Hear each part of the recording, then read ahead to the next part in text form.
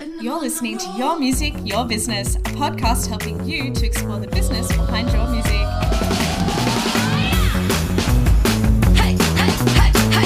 Hello all and welcome back to Your Music, Your Business, a podcast helping musicians and industry professionals understand the music business.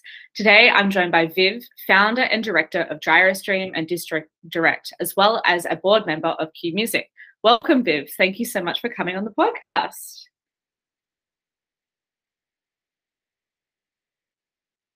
Oh my gosh. Welcome. and a great one to warm you into all other podcasts in the future. I think you'll probably get a taste and then you're like, I'm ready for more. Yeah, I'm looking forward to it. Fantastic. Well, let's jump into it. And firstly, I can almost guess that there'll be a lot of people on here listening who aren't across what GyroStream and Distro Direct do. Can you break it down for us a little bit, please? Yeah.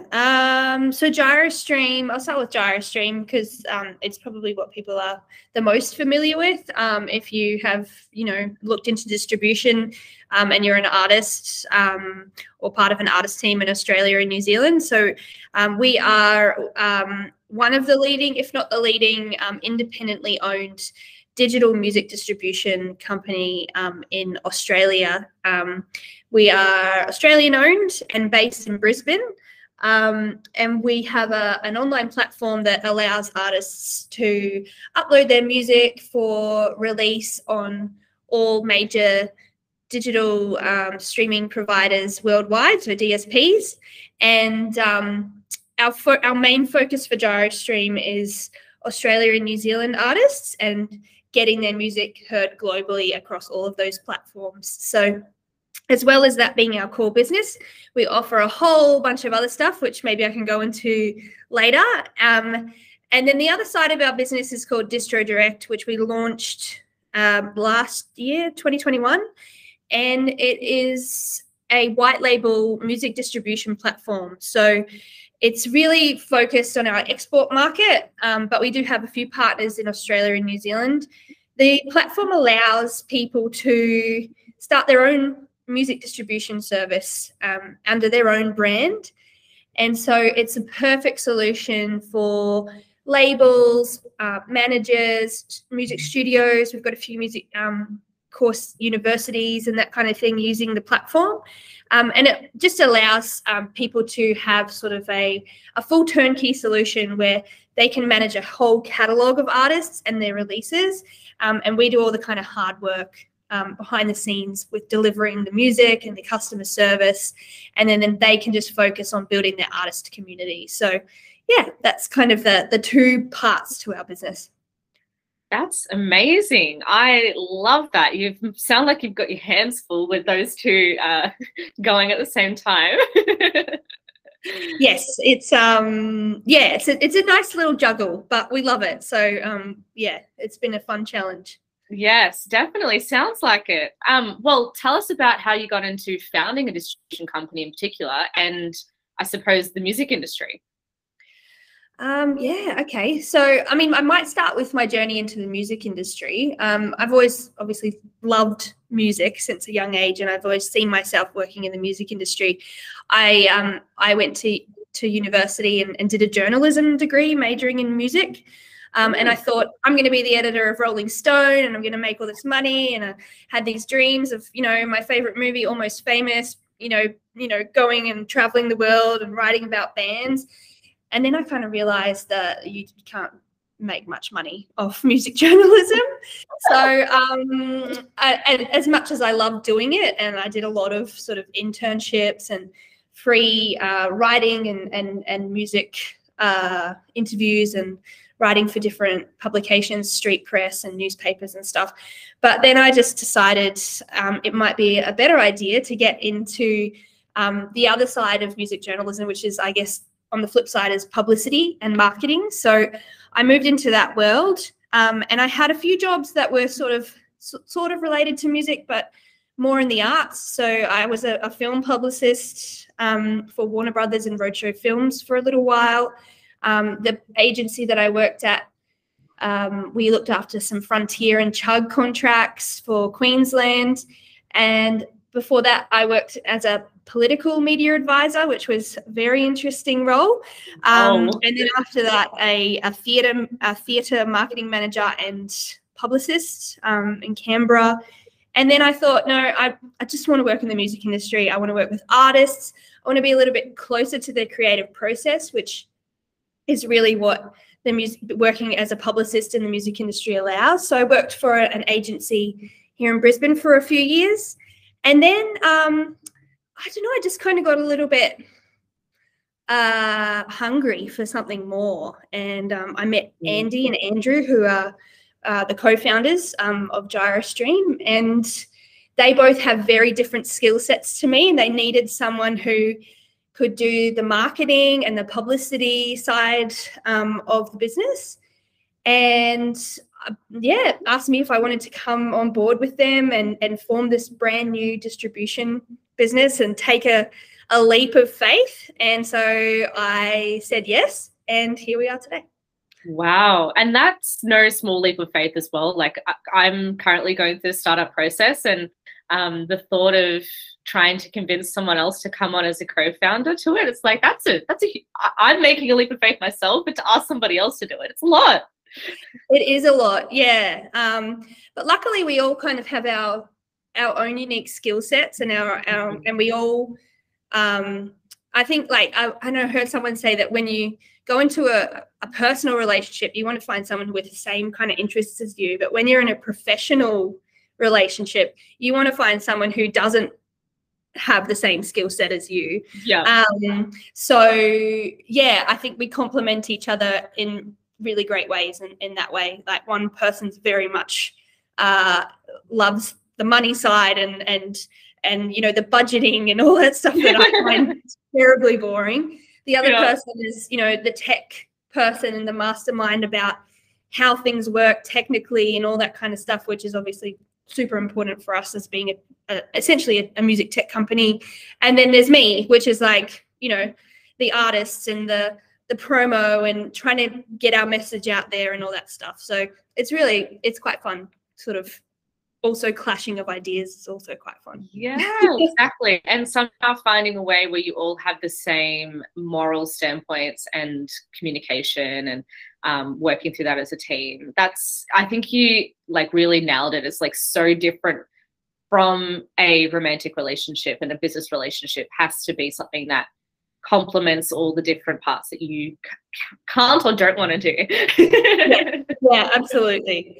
But then I guess there's also an element of trust. Like, you have to trust them that they have to completely trust you in what you are both going to be doing to help the business. Yeah, exactly. And now you've created GyroStream, which is a very successful baby of all of yours, which is so great to see. And I particularly love that it is Australian based, because I think that is such a unique drawing card for musicians when they're looking at distribution, because if there's ever an issue, you want to be able to contact someone easily. But I suppose I want to switch gears and ask, you developed GyroStream, and then from there you decided to build Direct. What made you and your founding partners want to start Direct? Well, I guess give some background also on the GyroStream side. I mean, when we started GyroStream, there wasn't really an open offering for DIY independent artists in Australia for distribution that was based here, that they could kind of like pick up the phone and ask questions to. So a lot of people were uploading with offshore companies like DistroKid and CD Baby and TuneCore, and, you know, something might go wrong and they wouldn't get an email back on it for like a week, and then their release date and momentum was lost. So we did see a gap in the market here in Australia, which is kind of why we jumped into this space and tried to start something here. And once we kind of, you know, we had our momentum just before COVID, actually, we were looking to open up GyroStream offices in other territories. And we were just about to hire someone who was going to be based in Germany. And then COVID happened, and we were like, okay, maybe this isn't such a good idea.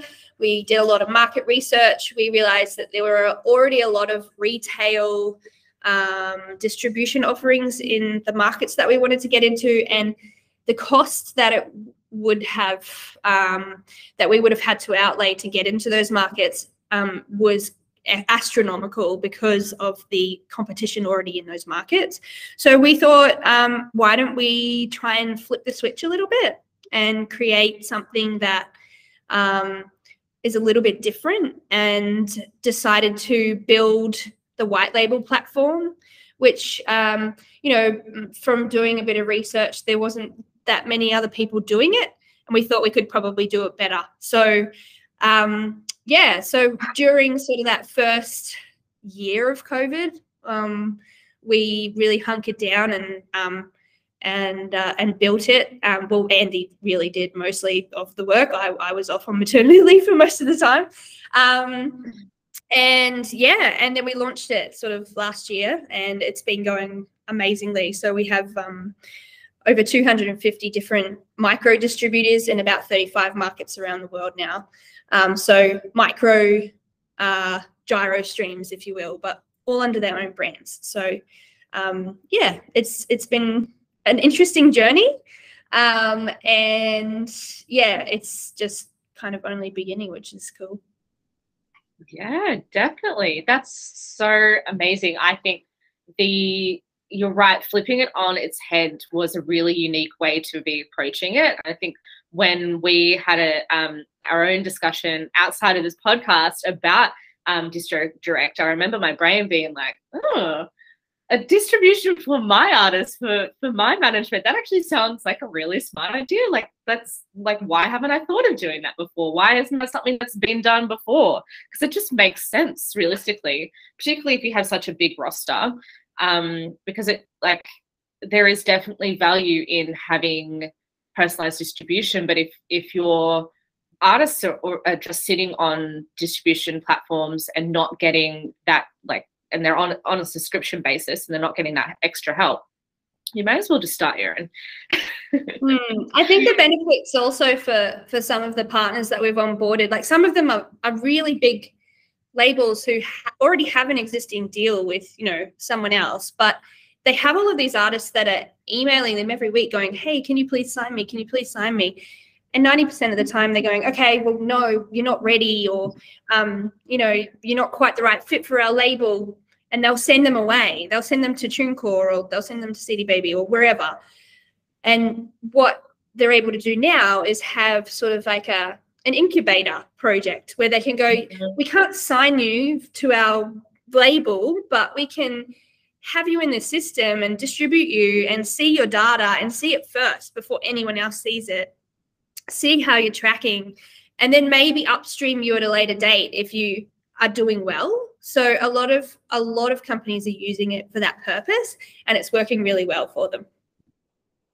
That's a really great way to look at it. Obviously my brain had not come at it from that perspective because I'm a manager, but from a label's perspective, that's completely right. It's like looking at investing in that artist and seeing the completely organic and raw stats as they build up, and then upstreaming them as necessary, or like as they can see the potential actually starting to rise. So I think even when you're looking at particular trending genres as well, I think that's something I've really come across in my career as a manager, is that I will sign artists and they'll be trending, like their genre will be trending at that time, you know, the Triple J's of the world and the like radio and like playlisting and all that sort of thing are really championing a particular type of genre, and then it sort of dies down a little bit, but it will come back in like a few years. And it's like, well, if you've got a genre that's currently not sitting at the forefront of its trending space,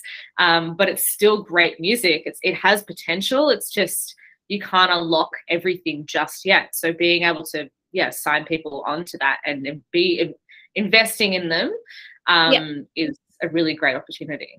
Yeah, and I think it's also just about being able to sort of scale their community and still keep those people close without, you know, having to send them away and then seeing their big moment happen elsewhere. So yeah, exactly. I don't know, we've used the term sort of democratizing the distribution process instead of sending them to these big monopolies that exist, and keeping them as part of your family until, and also businesses being able to scale in that way as well. So being able to increase their catalog without, too much of a financial commitment or burden on themselves. Yeah, amazing. I want to switch back to Gyrostream just quickly for a little bit. You offer a few label services through Gyrostream, such as PR and digital marketing. What made you decide to extend Gyrostream past that distribution? We always wanted to offer more than just, we definitely just don't want to always be just a data delivery service. It was never the intention for us to just have this platform where people can upload and get their music from point A to point B. It's really important to me, and it's been really important to my co-directors from the beginning, that we are trying to educate artists as much as possible and trying to assist them wherever we can. So we have an in-house team of a marketing team, which I manage. So that includes a publicist, a digital marketer, and we also have sort of like a content marketing sort of side as well. And also playlist pitching, and we also offer royalty advances as well. So there's a few sort of different things that we've kind of tacked on to the offering. And some of those have been because we've seen our competitors do it. We think we can do it better. Some of them have just been things that we've had there since the beginning, because we just want to make sure. I mean, it's fine for someone to deliver a song, but if it's not going to stream, then why deliver it? Yeah.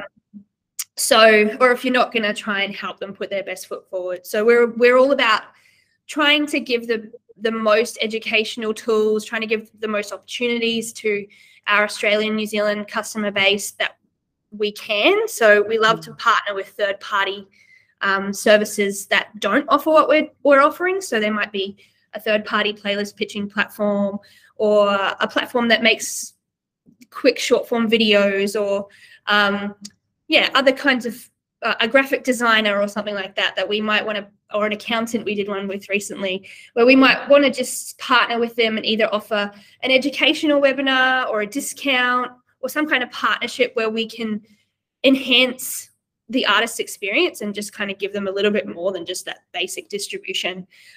It's really important to us that we, look after them and give them as much information as possible to be successful. Yeah, that's so amazing. I think I personally am a strong believer in building up the musician and educating them into different ways as to how they can help their own careers. And that's part of how this podcast started as well. And I think it should be part of every bit, like music industry businesses objectives as to how they approach their community. And I think that is something that you are doing really well over there, is connecting to that community and helping to educate them, which is really great. I want to jump into that education space with you and ask you, what do you currently feel artists should invest in building their audiences at the moment? I think that we've never really been on a more level playing field with independent artists. Have never ever been on a more level playing field in terms of the tools that are available to them ever, versus the major labels and the tools that are available to them. I've read an article just yesterday saying that major label A&R people are frustrated that they can't break those big superstars anymore, and that there's a decline in that happening. And I mean, there's many reasons for that, but one of the biggest reasons is TikTok. And with the way that the algorithm works on that platform, and artists can blow up on there and create a huge community around themselves with a very small budget. Videos don't have to be polished and made professionally. You don't have to fork out $5,000-$10,000 for a music video, or even more than that. You can just make videos on your phone, and you just need to talk to your audience and connect with them and find where they are. And as soon as they start talking back to you, lean into that. So yeah, I would say like content creation and trying to create things that will complement your music, but also help bring out your artist personality and talk to your audience, and help you interact with them is the most important thing you can do right now. I completely agree. I think you made a really good point about the amount of investment that it costs to create that content as well. I'm finding more and more it's harder to justify to my musicians why they need to spend money on a music video, because what is that getting us? Because realistically, when you're posting it on Reels or TikTok or whatever it's going to be, it actually, those very expensive music videos now come across as like disgenuine or almost contrived sometimes. Yeah, I think it's in a certain way. Yeah. And it depends on what kind of artist you are too. That is true. Like you've really got to find your niche and where in your branding you want to be pulling that out.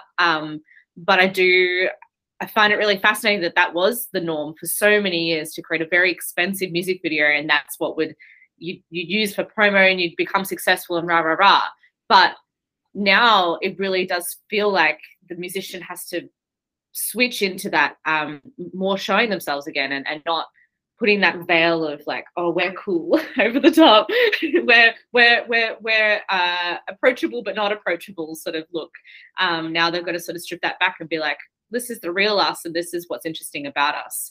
And it's really it's helping a lot of artists to shine through, and it's challenging a lot of artists as well, I think, which is a very interesting space to be in. Yeah, absolutely. Yeah, it is. But I mean, on the flip side, there are some artists where that approach doesn't work, and it might never work. We have some really substantial classical composers and instrumental artists where, you know, that approach doesn't quite work, because, you know, the people who are listening to the music are quite passive listeners, but also they're not really following the artists themselves. They're more following the genre. So it's like, how do we market that type of music versus, you know, someone who just wants to be the next pop star or big indie rock band. So yeah, I think there's different ways of doing things, but the kind of core principle of finding your audience and leaning into that, any feedback that you get, and leaning into where the stats are coming from and pushing that more is the most important thing. Yeah, definitely. Now I'd love to sort of do another turn and talk a little bit more about your work with Q Music. For those of you who don't know, Q Music supports and promotes thriving contemporary live and recorded music industry for Queensland. I'd love to ask, where do you see peak bodies like Q Music focusing their resources the most currently? Oh, that is an interesting one. So I've been involved with Q Music since 2018. And it's been a really interesting journey during that time. Obviously, so Q Music also run Big Sound, which is, most people will probably know what that is, but the largest sort of music industry focused conference and trade festival in the Southern Hemisphere.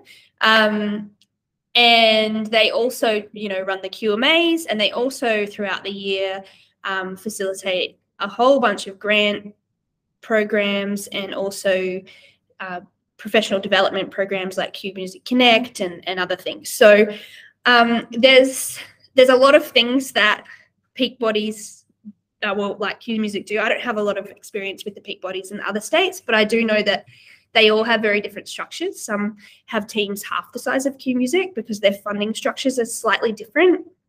And some have just as many staff. Some have one person, like Music Tasmania. So it just depends, I think. But I think the core, fundamental purpose of a an organization like that is to really try to find ways, and whatever ways those are, to foster their local industry, both, you know, in an economic way, but also in an educational way. And just try and find opportunities and work with all levels of government to get funding, whether it's putting on events, whether it's educating, whether it's grants. There's a myriad of ways of doing things. But yeah, I think that's, I guess, what I think that they should be doing. I love it. It was a very broad question, but it was broad on purpose, because I think it is opening up that conversation about what some of these key peak bodies are doing, or where they're focusing on, is so important, and sometimes can be the difference between musicians and music industry professionals feeling like their voice is being heard. And I think for me, we have an Artist Managers Association for the whole of Australia. Yes. And that was one of the biggest, that association was one of the biggest reassurances for me in COVID, that they were going to our government and advocating for what we needed and what we wanted as a whole, but then also as a whole industry, but then also for managers. And I think there's been a lot of great work done across a lot of key peak bodies, that including, you know, Q Music, Music Victoria,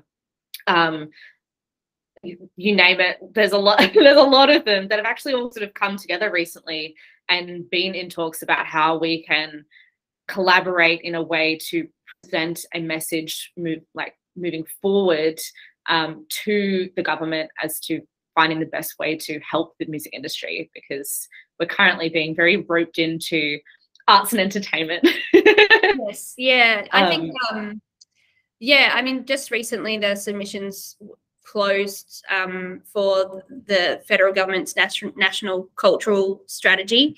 And I know that, since I have joined the Q Music Management Committee, there's been a change in federal government, which has been hopefully a positive change. I mean, we now have an arts minister, which we didn't have before. And they seemingly are very invested in not just the arts, but also they know how important economically the music industry is to Australia's cultural economy. And I think that that's like one part of the puzzle, like having a party in power that cares. But also I think what COVID's done, and if there's anything great that's come out of COVID, it's forced the industry, not just peak bodies, but the key players, so major labels and APRA AMCOS and Live Nation and all of those kind of like key industry players to work together and figure out what we really want and what we really need to help us kind of recover, but also thrive coming out of COVID. So it's been it's been nice to see, and I'd like to make sure that it continues.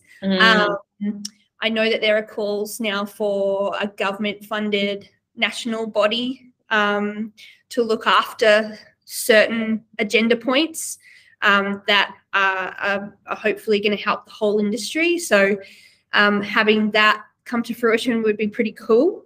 And I think it would help it be quite like bipartisan as well if it was something that was sort of federally funded. Yes. I definitely don't think that one organisation or one commercial organisation over another should be the leaders of those conversations. It should definitely be either a not-for-profit or something where it's less able to be influenced by outside agendas. Yeah, that's completely true. That's exciting as well to hear that is something that is being pushed forward as an idea, and that I think a lot of people sitting on this, listening to this, would probably agree that that sounds like something that we all need, and that, yeah, I think you're completely right. There was a huge shift in the music industry during COVID of coming together and coming together of minds as well. And that was an amazing thing to see. And it's interesting to see how, like, what is still sticking and what's unraveling itself. But it's so far so good, I think. Yeah, definitely. Yeah. Well, my last question for our session today is one I ask absolutely everyone, and that is, when you're 90 years old in a retirement home and wanting to brag to your room neighbour about what you did during your long life, what would you like to say to them? Oh gosh. Well, I'm just about to have my second son, so I would hope my two sons would be the things I would brag about the most. Yeah. But following that, in terms of my sort of professional life, I would like to think that I made a difference, and I'm quite patriotic for Queensland, but a difference to the Queensland music community in particular. I think that we have a lot of great talent here, and it's not often that people can stay in Queensland and work full time in the music industry. A lot of people do move interstate to Sydney and Melbourne, where there are larger businesses, but being able to build a sustainable business that is based here in Brisbane and employ a number of people to work full time in that business, I think there's something that I'm really, really proud of. And then I guess, you know, there's all the stories about all of the famous people that I have come across and met, which, you know, I guess if the person I'm talking to in the other room even remembers who they are, they might be impressed. But, you know, that, you know, fundamentally, it's really like being able to give people a sustainable career in the music industry and ideally, you know, employ them in a role and an organization that has a good culture, where they feel welcome, where they feel like they're doing something important, and yeah, where they feel like they're contributing to something a little bit bigger than themselves. I think that's probably the biggest achievement I would be talking about. Wow, I can't wait to see you do that. That sounds great, and probably have your children coming in to visit you as you go along. That'll be fantastic. I wonder what they'll have in retirement homes. Like, you know how now they have someone that, you know, comes in and plays the piano and they sing hymns or like really old Scottish songs or whatever. I wonder if like in 50 years they'll have some like hip hop group come in and do like a dance or something. Yeah, yeah, or like somebody comes in and customizes a playlist for everyone to listen to. yeah. I don't know. It'd be interesting to kind of see how that develops and how the entertainment, you know, everyone's meeting in the lounge to, you know, hear the performer come for today, and yeah, who that might be. We'll have to wait and see. I'll see you in the retirement village. We'll do some. Maybe we could be like the bookers, the circuit. Yes, I love this. We just have to decide which state we're going to retire into, and then I'm there. Yes, yeah, absolutely. I love that. My brain was, even as you were saying that, I was like, God, I can imagine them like trying to PlayState us and like saying, oh, you know, here's a QR code where you can scan it for you. And like they're just totally talking down at us, being like, oh, you poor little pets still using a QR code. There'll probably be some hologram performer or something that'll yes, that was my other thought too. Is like, oh, you know, they've paid big bucks to get, or maybe by then it's like medium bucks to get the hologram of, you know, the Harry Styles 10 years ago sort of thing. Harry Styles, I don't know if he's going to be very attractive by the time I'm 95. No, but if they have it on the discography, maybe like they'll pull it out the archives for us. Oh, too funny. I love the sound of this future. Well, thank you so much for your time today, Viv. It was lovely to talk about all things distribution and key industry bodies, and I hope that everyone got a little bit of a new background as to all of those elements of the music industry. Thank you so much for having me. Yeah, I guess it's always good to just kind of share what's going on. And yeah, if anyone, wants to reach out at any point, I am just about to go on maternity leave, but I'll be back. So yeah, we always love to hear from new musicians or just people wanting to find out more about how distribution works. It's becoming more and more complicated as time goes on. Even a few years ago, video deliveries, we didn't really do a lot of those. And then we've got Apple Spatial Audio now, which is an interesting thing thrown into the mix. So it's just getting more complicated. So yeah, the more education we can give people around it, the better. Definitely. Well, I will make sure to add some of your contact info into the show notes for everyone to see. And most likely everyone, that will be her email. And if you get sent a out of office, you're going to have to wait. Yeah.